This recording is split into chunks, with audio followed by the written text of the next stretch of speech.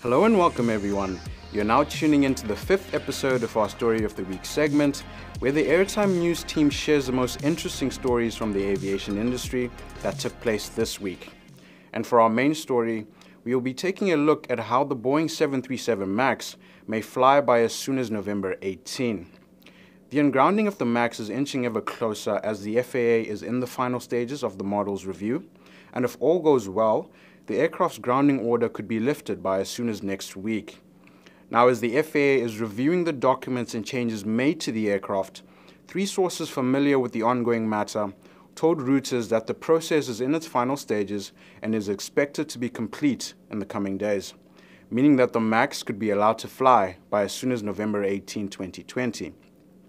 The administrator of the agency, Stephen Dixon, mentioned in a statement that, in keeping with the thorough and transparent process that we followed during the past 20 months, the FAA continues to engage with aviation authorities around the world as they prepare to validate our certification decision. He went on to state that even though they are near the finish line, he will personally lift the grounding order only after their safety experts are satisfied with the aircraft and that it has met the certification standards.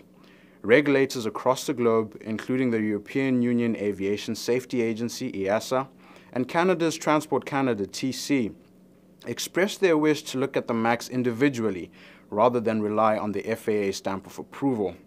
Previously, bilateral agreements allowed the FAA as a certifying authority to do the majority of the certification without authorities from across the world deeply scrutinizing the jet.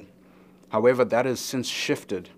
Already in September 2019, EASA Executive Director Patrick Kai told the European Parliament that the European safety regulator would look at all the design changes proposed by Boeing without any delegation to the FAA. A further and broader overview of the critical systems and safety on board the Boeing 737 MAX would also follow, something that was previously delegated to the United States-based regulators.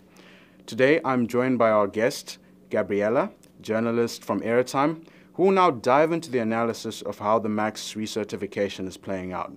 Thank you, Michael. This is me, Gabriela Petrouskaite from Aerotime News team, and today I will provide you some deeper insights on Boeing 737 MAX ungrounding process. Why the ungrounding story matters. The European Union and the Federal Aviation Administration are 2 main regulators that have hinted that if all goes well, the MAX ungrounding is coming as soon as next week. The main question is what problems could face the industry if so. To begin with, the question how Boeing will manage to complete a huge amount of deliveries in a short period of time is still open. Boeing now has about 450 MAXes already built in storage. Initially, the company planned to deliver all of its planes within a year after ungrounding. That means until the end of 2021. However, the plane maker changed its mind quickly and slashed this ambitious plan. Now Boeing expects to deliver only about 225 aircraft by the end of 2021, with the remaining deliveries in 2022. It is expected that customers that already have a contract with Boeing in place, for example, Southwestern Airlines, American Airlines, Ryanair and others, would be the ones who will get their MAXes first. However, the jets that need modifications will be delivered with a delay. The second question is, what will Boeing do with jets which were abandoned by their clients? Will the airlines really need the MAX after ungrounding?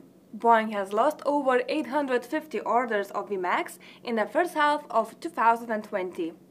Some of the MAX customers, such as Jet Airways, Air Canada, and some leasing companies decided to no longer fly passengers on MAX. They do not require the jets built or parked anymore. While other customers decided to convert MAX orders to wide-body jets. Meanwhile, a part of operators might express their interest privately while awaiting for ungrounding. However, the number of these planes seems to be significantly smaller. To solve the problem of cancelled orders, Boeing has already been looking for new homes for these jets. However, so far, not so successfully. If Boeing finds new homes for some planes, that means those aircraft would have to undergo an interior reconfiguration as well as exterior painting, both which would add time to delivery process. But do the airlines really need Boeing 737 MAX in current COVID-19 crisis context?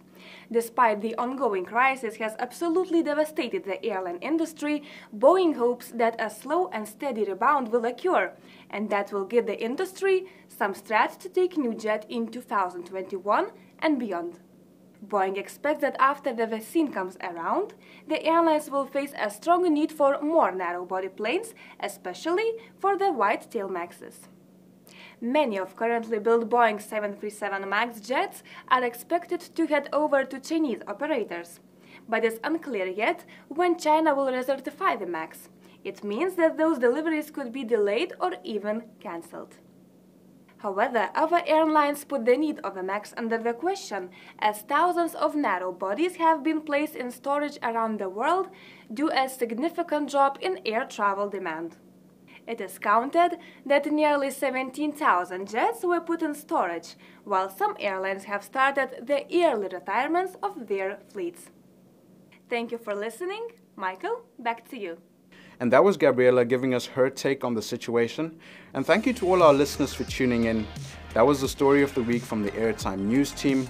Please find out more information about the article on the airtime.aero website and join the discussions on our social network pages on LinkedIn and Facebook. This is Michael Jonga closing off. See you next time.